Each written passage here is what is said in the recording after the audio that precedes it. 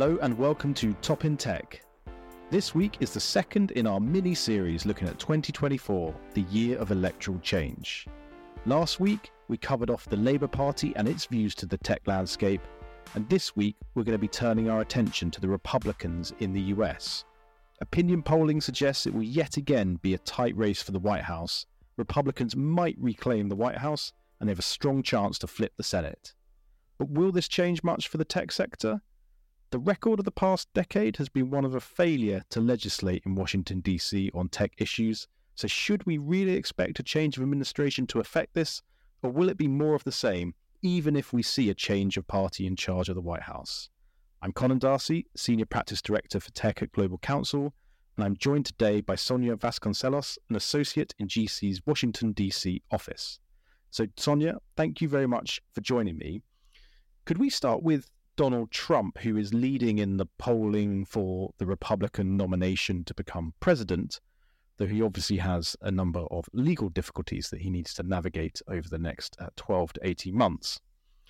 And if we look back at his first term, because I guess that's the best point of reference that we can use for trying to understand what a second Trump term might be like, and he had a very particular focus, not just on China and Chinese trade and Chinese tech, but on Chinese tech companies specifically. And I just wanted to get your initial thoughts about whether we would see the same assertive, often aggressive approach under a second Trump presidency.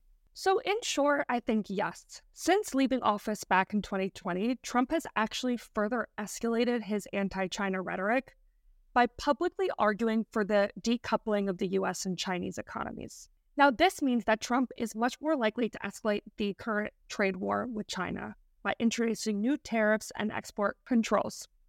And all this could create further tensions, making it even harder for tech companies that currently have close ties to China to continue operating in the US. So as of now, specific policy detail that would affect Chinese tech companies in the Trump 2024 campaign is still pretty unclear, with most of Trump's tech policy at the moment focused on media bias and censorship. But still, Trump has proven that he's willing to go out and take action against Chinese-based tech companies like TikTok and WeChat, even if it means pushing legal boundaries. And we should expect this to stay the same under a second administration. The caveat to all this that I want to mention is that Biden has actually largely followed the previous Trump administration's kind of hardline stance against China. And this is shown by his soon-to-be-announced executive order curbing investment in China's high-tech sectors like chips, quantum, and AI, in addition to curbs on exports of chips to China. So I don't think we should expect a huge shift in actual policy. However, what we could expect under a second Trump administration is more unpredictability and much harsher rhetoric. Yeah, it's interesting. Every time I go to Washington, D.C., Sonia, you're struck by the level of unanimity and consensus about China. On everything else, all we hear is the story of partisan disagreements and an inability to agree or an unwillingness to agree on different issues. But on Chinese tech and Chinese trade and the competition between the US and China, we see a level of agreement that is just not really seen in most other parts of policy in Washington, D.C. So you're right, there is going to be almost certainly a degree of continuity, whoever takes over from President Biden, or indeed if he has a second term, but it's the way in which that policy is prosecuted which could be different. So as you rightly pointed out, President Trump often went for individual companies, whereas the Biden administration has tended to do much more cross-cutting measures, which some would argue have actually had a more significant impact on China and Chinese tech development than had happened under perhaps the more aggressive rhetoric of Biden's predecessor. You mentioned while you were talking there that Trump has said a lot about issues related to free expression online. He was quite famously thrown off Twitter and Facebook after the Capitol riots, and there's a big controversy which has brewed ever since about how do you balance rights and responsibility and free speech, particularly with a serving or indeed a former president. So given what you said before, are you saying that he will look to intervene and legislate on issues around content moderation online? So I actually went on Trump's website for his campaign, and it has a list of 15 or so policy issues. And one of them actually reads exactly, end censorship and reclaim free speech. Even think tanks that are close to Trump, like the America First Policy Institute or the Heritage Foundation, have full entire pages on media bias and censorship. So as such, Trump and his policy team have outwardly stated that social media companies are widely censoring the American people, and that this would definitely be one of his priorities in a new administration. Now, Trump has actually already outlined a plan on this, which is rare. In a video on Truth Social as part of his free speech platform policy announcement at the end of last year, Trump outlined a plan that would be twofold. It would include an executive order and legislation that would need passing in Congress. On the executive side, Trump has said that he would sign an executive order banning any federal agencies from colluding with a tech company to impede the lawful speech of American citizens. Now, on the legislative side, Trump has already said that Congress should pass a Bill of Rights that would basically force governments to get a court order prior to taking down online content, and also inform people whether their content is being taken down. Now, further, on Section 230, Trump has pledged to reform the legal protection to only apply to companies that meet the high standards of so-called transparency and fairness. Now, as I said, Trump has actually outlined specific policy in this area, which means that it would probably be a high priority for his administration, as other issues on his website are much more vague. However, that doesn't mean that there wouldn't be hurdles for Trump. Legal issues around any free speech or censorship policy would be thorny, and passing anything through Congress, let alone Section 230, has proven extremely hard, even if there was a Republican congressional majority. So there's a clear intent from the Trump administration to legislate in this area. However, although we're seeing a degree of consensus within the Republicans on this issue, it isn't necessarily going to be that straightforward. As you point out, there are legal challenges and obstacles, but there is also the political question of whether efforts to protect free expression mean that certain groups online receive fewer protections from technology companies. And I'm thinking here very specifically about protecting children online. And clearly, if you start to get an argument around protecting children online, then it could take a momentum of its own, which will cause complications potentially for any efforts to reform Section 230 in Congress. So we focused on Donald Trump, but as I said, there's a number of legal issues surrounding him. And as we know, primaries are not as straightforward as they sometimes seem when we're this far out and you can see opinion polls showing big majorities for one candidate over another. Many a front runner has come unstuck throughout that process, and that could happen to Donald Trump. So let's think about what his main rival, at the moment at least, for the Republican nomination thinks, and that's Ron DeSantis, the governor of Florida. And on the point that we've just been talking about, DeSantis has also been quite big on this issue around free expression, and he's also made his name in many ways by campaigning against what he sees as woke corporate America, companies like Disney. So do you think he would also look to intervene on these issues that you've just spoken about with content moderation and Section 230? So yes, and his approach would largely mirror Trump's on this issue. As we talked about, media bias and big tech censorship is hugely important to their specific base of voters that both candidates are trying to attract. So while DeSantis' campaign website is noticeably bare on policy detail, we can look at his record in Florida. And the one example I want to point to here is in 2021, when DeSantis signed a legislation into law in Florida that would ban tech companies from taking down active political candidates from their platforms and give Florida residents the chance to bring lawsuits against tech companies that they feel have acted unfairly. Notably, this bill was actually passed a few months after Trump was banned from Twitter. However, shortly after being signed, the bill faced legal pushback, and a federal court ultimately found that the law went against social media companies' First Amendment rights as private actors. as we said, a lot of these issues are not as straightforward as we might think and are very thorny legally. But what this situation shows us is that, like Trump, DeSantis is willing to go and pursue policies that would test the legal authority of the government, particularly on free speech and content moderation. And that's an issue that he would take a stand on because it's so central to his conservative voter base. Right. So whether it's Trump or DeSantis, we are certainly going to see some action should the Republicans take the White House with regards to these controversial issues around content moderation, Section 230. And we could end up, as we've seen with the Florida case, because that could end up in the Supreme Court, the legislation which DeSantis oversaw could end up in the Supreme Court anyway. And indeed, any law brought in by DeSantis or a Trump presidency might befall the same fate and end up before the judges. One other area where DeSantis has been quite active, Sonia, is around privacy. And people who listen to the podcast regularly know we talk intermittently about this idea of whether the US will ever pass a federal privacy law. But he has passed a privacy law in Florida. So given that he has done that at a state level, can we read into that he and his administration may encourage Congress to do the same at a federal level if he takes the White House?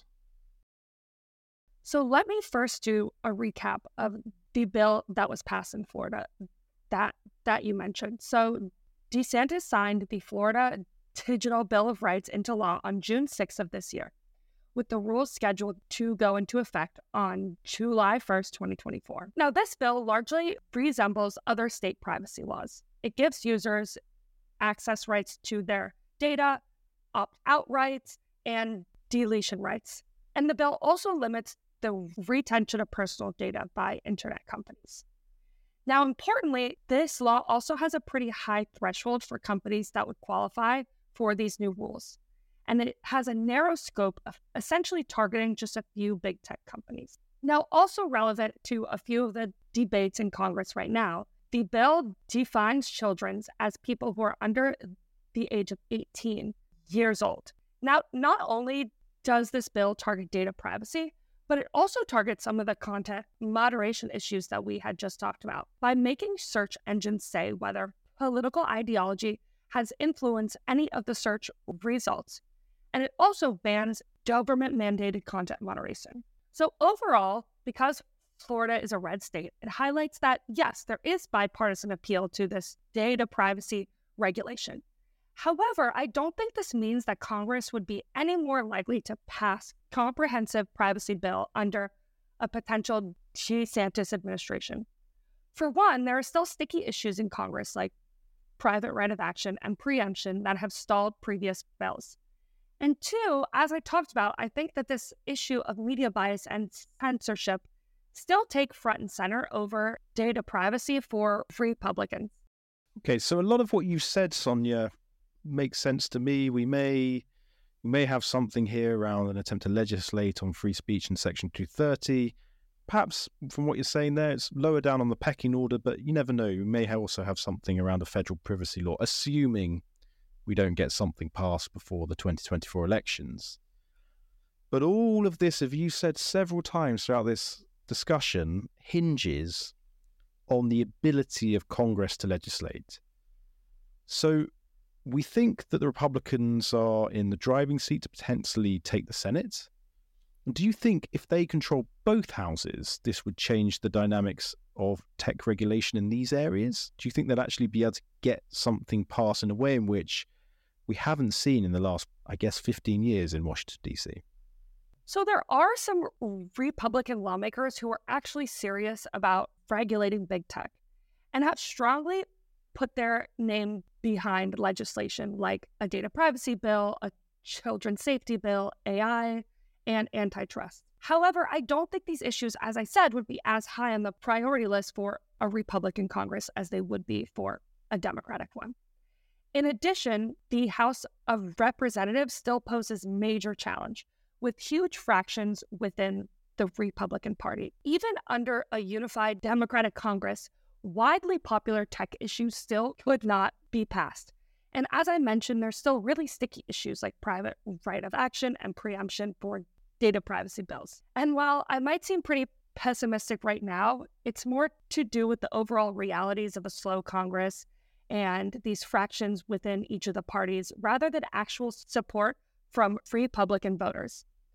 In fact, one survey I found that was published in May of last year on Fox News shows that 79% of GOP primary voters responded that they either strongly or somewhat disapprove of the job that Congress has done in regulating big tech firms, with 73% of people saying that the industry's major players are not regulated enough. However, these numbers don't necessarily stem from the same place as Democrats. They most likely respond to feelings that big tech is stifling speech and distorting market access.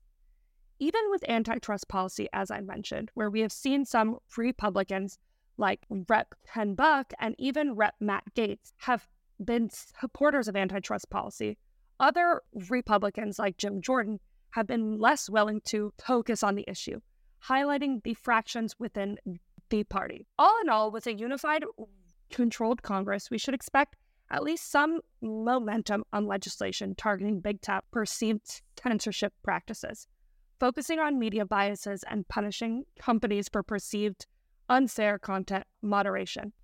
So, Sonia, just to wrap up our discussion here, one thing we haven't talked about is AI and AI policy, and that tends to dominate almost every podcast episode we're doing at the moment. So I feel obliged to ask you that as our final question, just to understand, do you get a sense that Republicans and Republican politicians have a clear position on this, or if they don't around AI governance, do they at least have some instinctive concerns that they may look to act on if they were to either take the Senate or to take the White House or both? So in terms of a clear view, I would say no. But to be fair, I don't think that there is a clear view in Congress in general in either party.